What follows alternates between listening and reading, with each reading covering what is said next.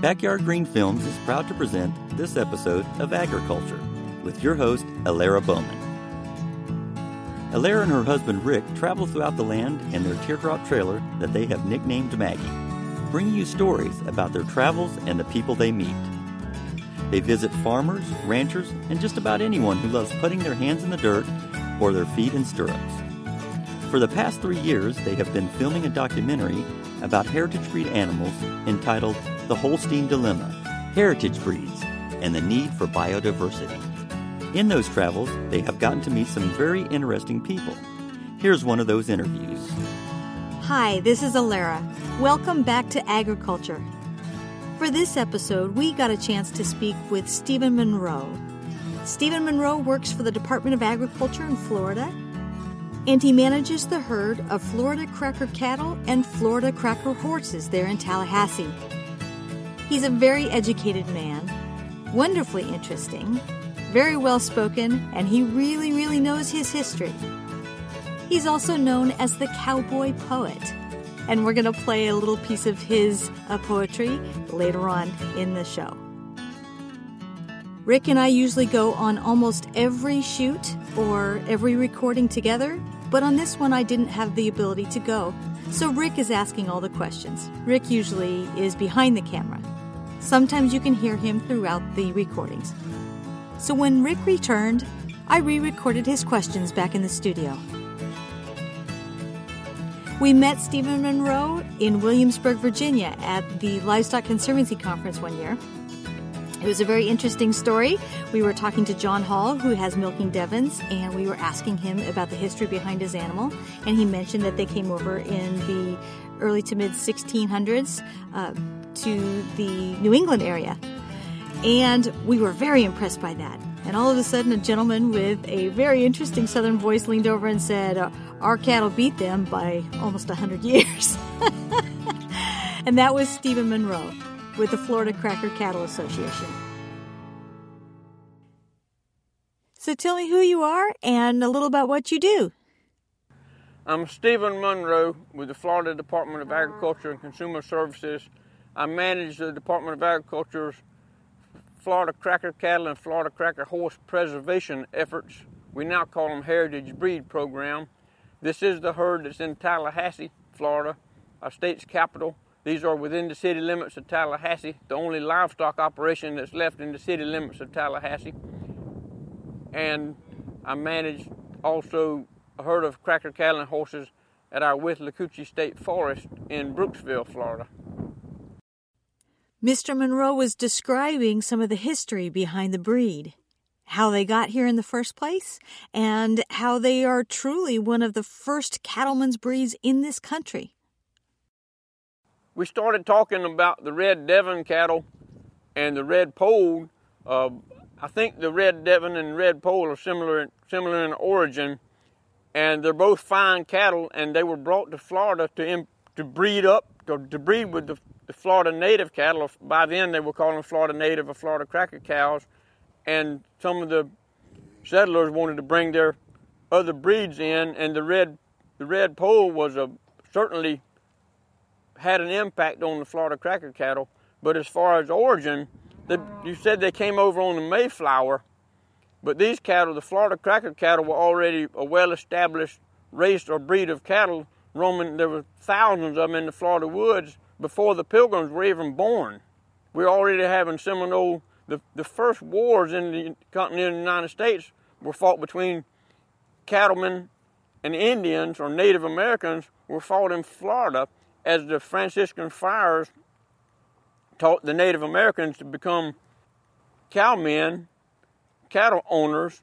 Then here comes the settlers, so they started fighting over the grazing areas, and that was probably the first skirmishes between the Europeans and the Native Americans. It happened over cattle, but it happened in Florida before the Western era. Stephen described how much we owe the Spaniards for bringing over what is a large portion of the foundation stock of our beef industry, and how the sturdiness of these cattle improved our breeds dramatically. Florida cracker cows or Florida cracker cattle are descended from the cattle that the Spaniards brought here in 1521. the first cattle to set foot or hoof on what is now the continental United States landed with Ponce de Leon in the Spanish Inquisition. And we know they have written records of him coming in 1521 on his second voyage and brought cattle, horses. So we know we've phenotyped these cattle, we've DNA tested them, we know that they trace back to Spanish origin. We do not say that they're pure Spanish because as the continental settlers came in, they brought other breeds were brought to Florida in the hundreds of years later. This was 1521, so from 1521 till about 1800, nothing else was mixed with them. They were straight Spanish. They were a composite of different breeds that the Spaniards continued bringing on different voyages. But as the settlers came, they may have brought some other breeds that some of them they brought them. They didn't last long in Florida's woods because of Florida's wilds because of the insects and the pests and the heat and it's just rough living in Florida. So only the Spanish origin cattle really survived and thrived and multiplied. But we say these cattle have some continental influence as well. The next question that we asked Stephen was one of the more interesting things in this interview. This is why you ask a historian word and name origins.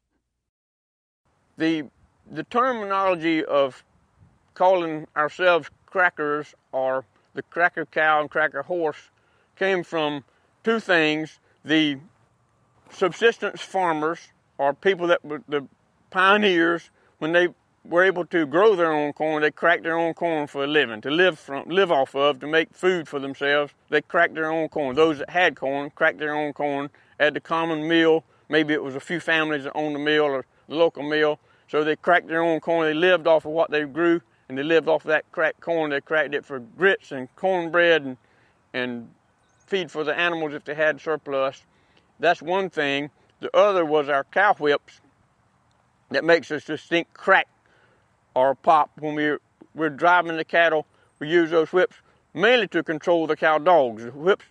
The retort of that whip is a very directional sound, and the retort of that whip can be heard for quite a ways, a mile and a half or so across the woods, and they could hear the drovers or the cowmen out there driving the cattle. They could hear that crack of that whip, so they said, oh, the crackers are over there. So they became known as crackers, and it became a term used for their architecture was cracker style, the houses they built, so everything became the cracker style of lifestyle. So it went out of fashion for a while. Now it's quite popular to recognize ourselves as Florida crackers. The native Floridians consider themselves Florida crackers, and it's a source of pride, you know. Florida cracker cattle are one of the best examples of a heritage breed and its positive characteristics. Here's Stephen describing adaptability and the other qualities that they have. The Florida cracker cattle,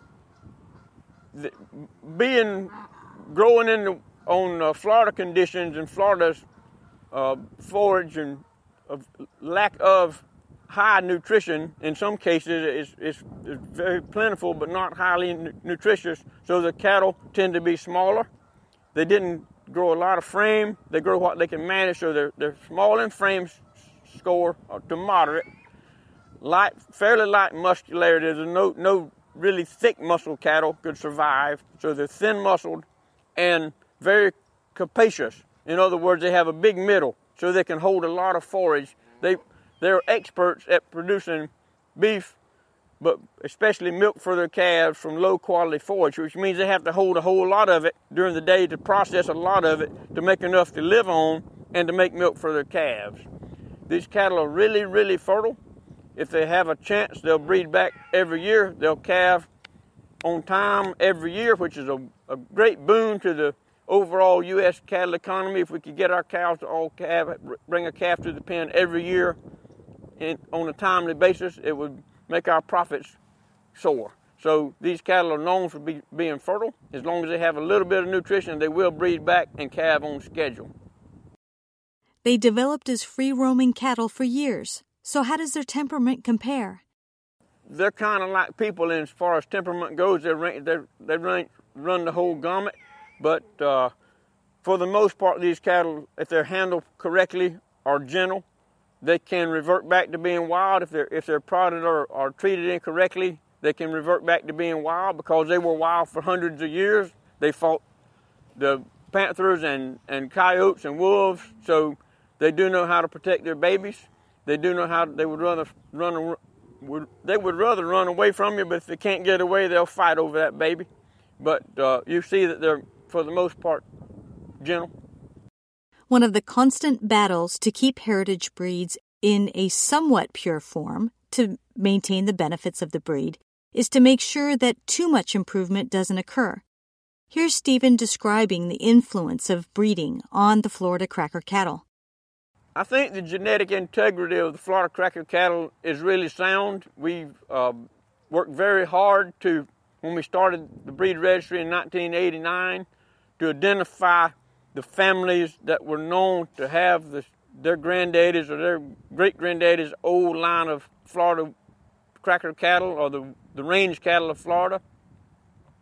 We eliminated the crossbreeds with the ones that had been crossed with modern breeds, and I can name them, but it's no need to name all those breeds, but it's easy to do with, in some part, visual.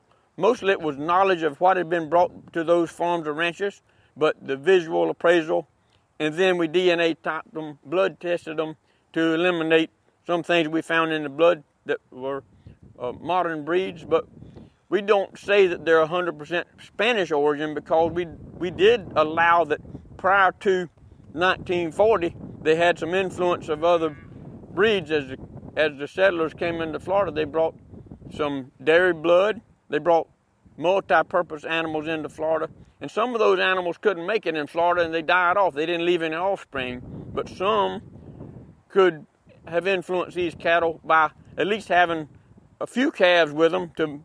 There comes in the roan color pattern or spotting. Some of the Spanish had some roaning and some spotting as well, but maybe that's an allowance for some of the different spotting patterns that we see. We don't see anything structurally, though, that indicates these animals are any different than the Spanish origin cattle of 1500s. The United States is a melting pot, and the Florida Cracker cattle is no exception to that. Here's Stephen describing how the different breeds and different patterns originally in Spain from different regions came and melded into one animal here. We discussed color patterns of these cattle, or colors in general.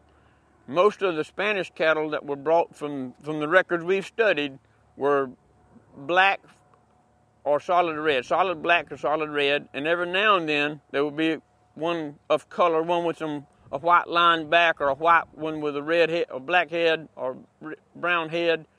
But most of the cattle were solid colored. But when they were brought from about 6 different regions of Spain, and those regions, they were considered a pure race, a pure breed of cattle in that region because of pride of ownership. They wanted the Blanca Cattle Serrana or the Oro Negro cattle came from that certain region of Spain. But when they got here, they were mixed together, and we believe that as they began mixing together, then the colors manifested themselves, and the brindles and the spotting patterns, I will confess, came from other influence.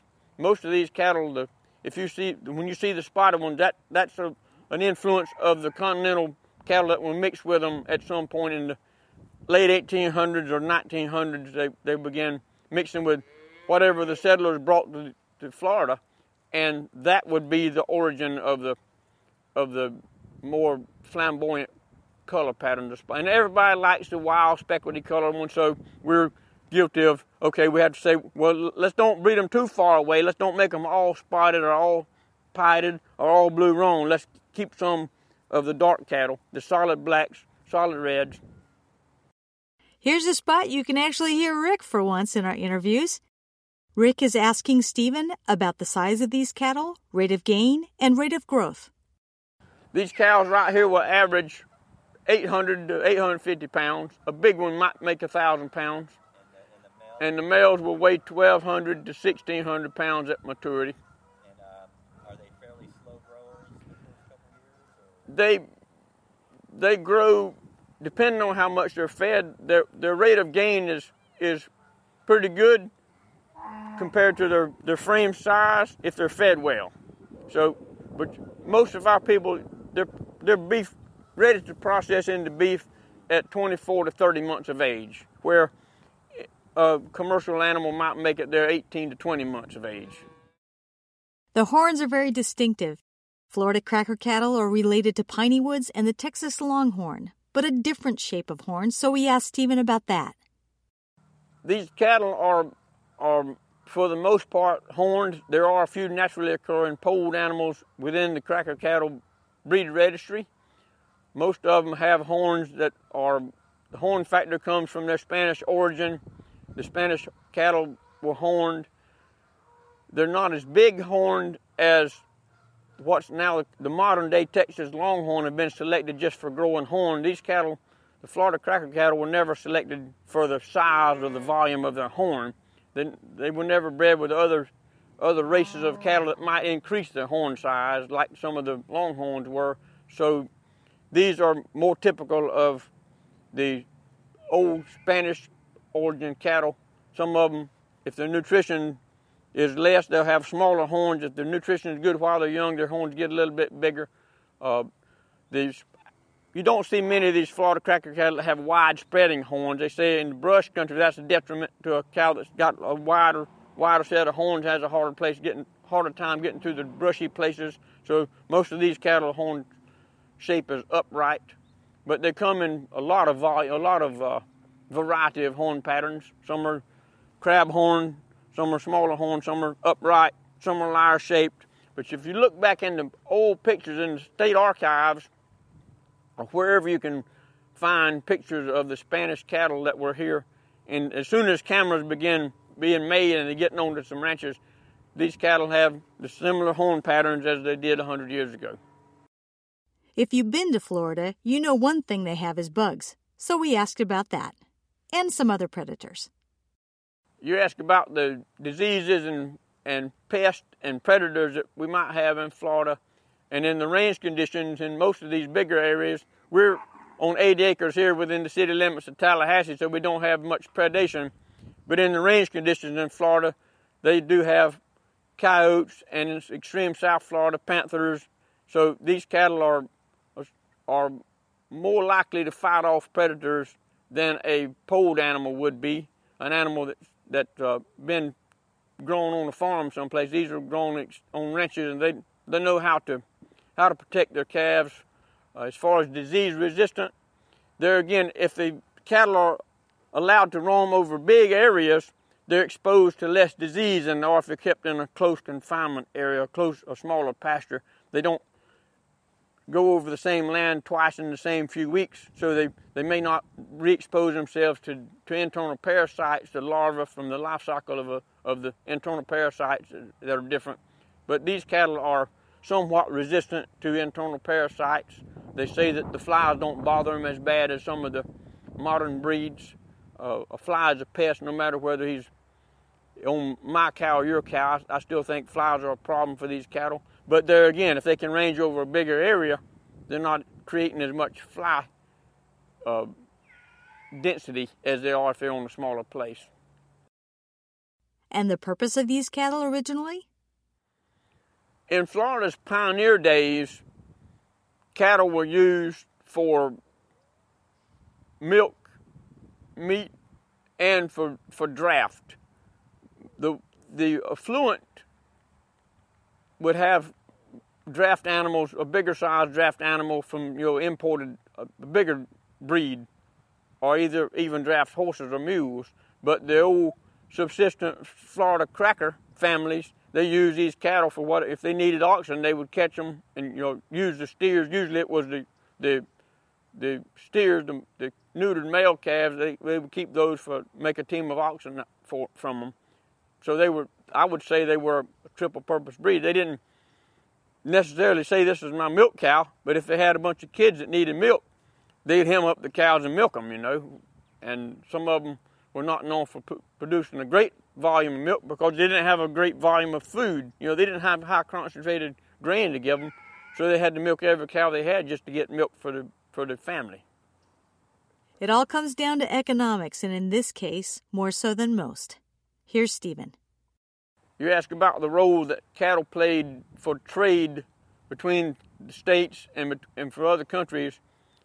The Spaniards established trade from Florida cattle ranchers back to Hispaniola and Cuba early on, and that was a great economy for Florida.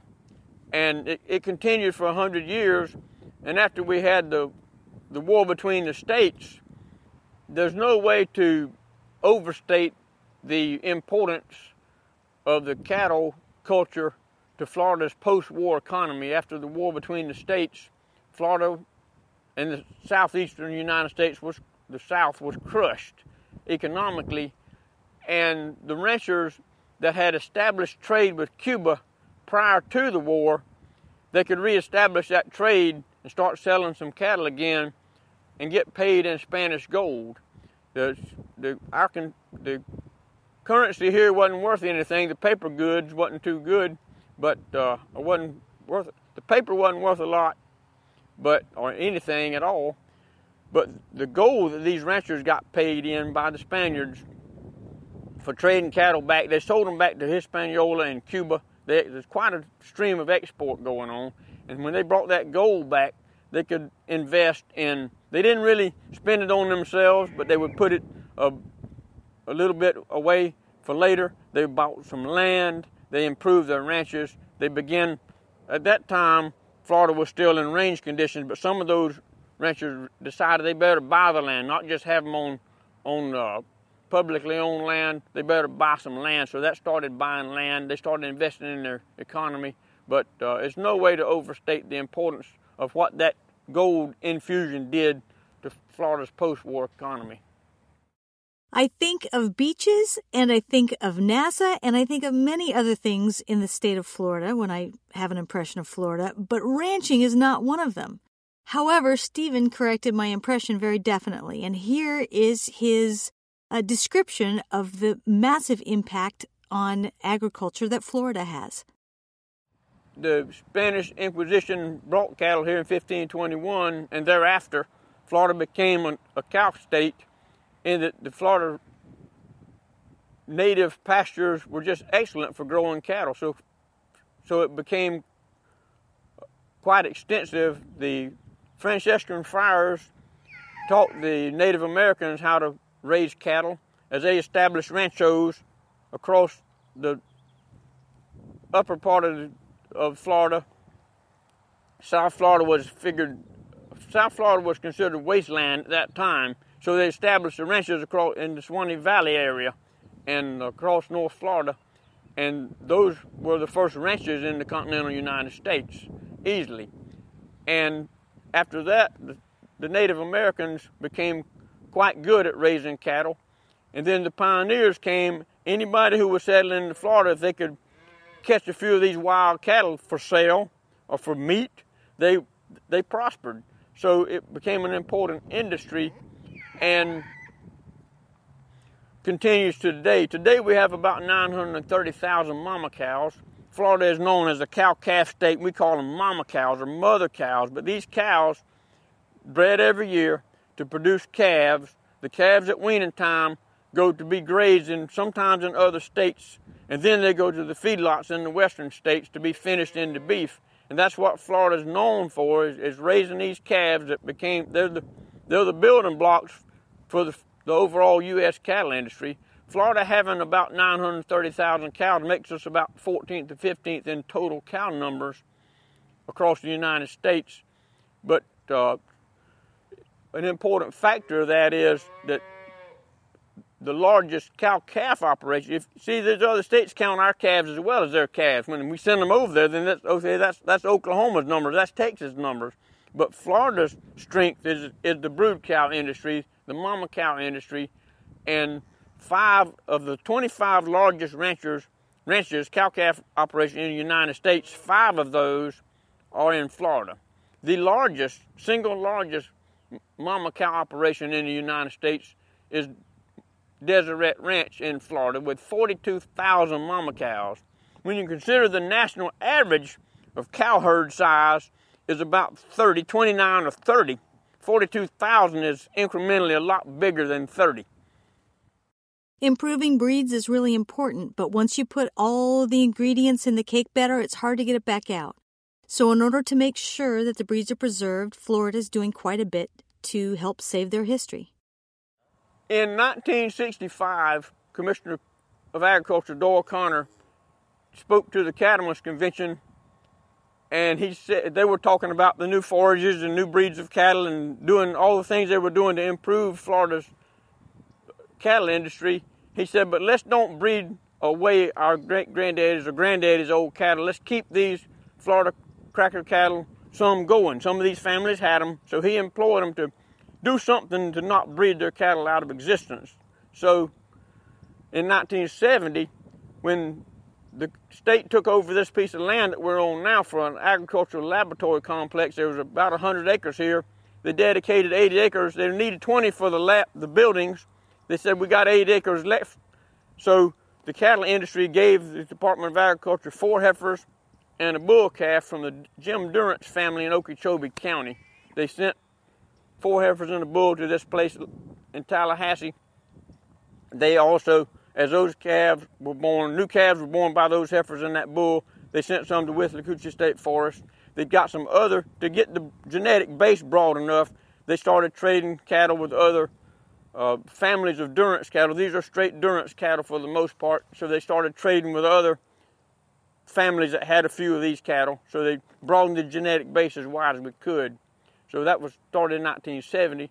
The horses came here in 1985 when State Representative John Law Ayers saw what was going on with the cattle preservation. He said, I wish y'all would take some of my family's cracker horses here, bring them here, do the same thing with the cracker horses. So he put three mares at Tallahassee, 3 mares at Withlacoochee with a stud at each place. So that started the department in preserving the Ayers bloodline of the cracker horses as well.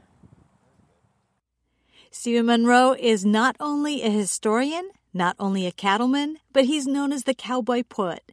So in describing a story about one of the figures in the Florida cattleman history, we are going to leave you with a poem from Stephen Monroe, the Cowboy poet.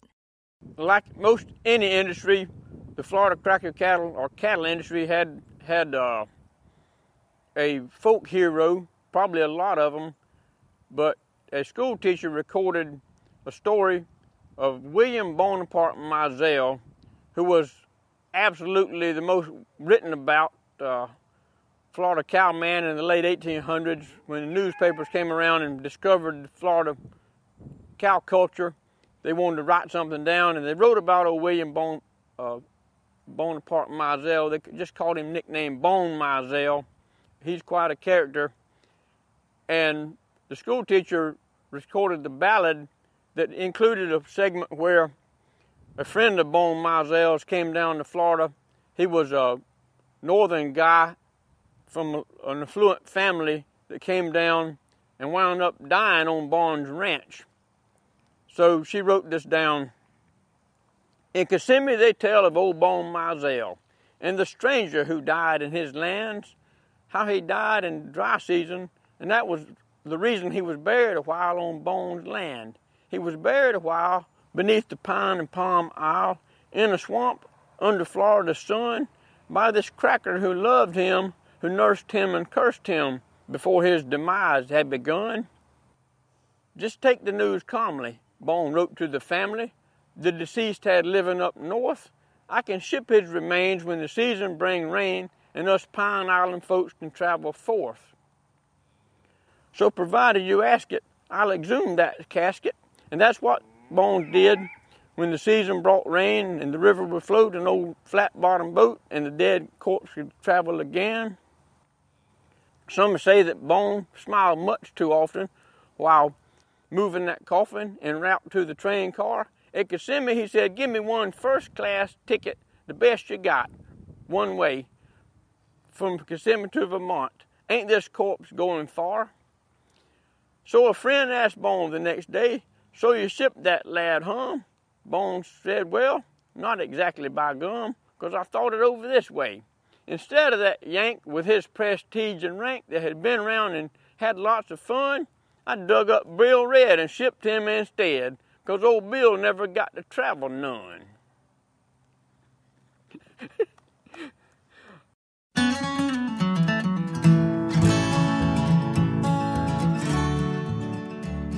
We want to thank Stephen Monroe of the Florida Department of Agriculture for having us out today. For more information about Stephen and the Florida Cracker Cattle Program, please visit their website at freshfromflorida.com. Also, please visit the Florida Cracker Cattle Association website at floridacrackercattle.org. Please join us next week when we visit with Isabella Rossellini, model, actress, and behavioral scientist at her farm in Long Island, New York. You have been listening to Agriculture with your host, Alara Bowman. Please tune in for more upcoming episodes from our travels. We'd also like to thank our producer, Michelle Council. I'm Rick Bowman, your behind-the-scenes editor. Until next time. This has been a presentation of Backyard Green Films Productions, all rights reserved, copyright 2019.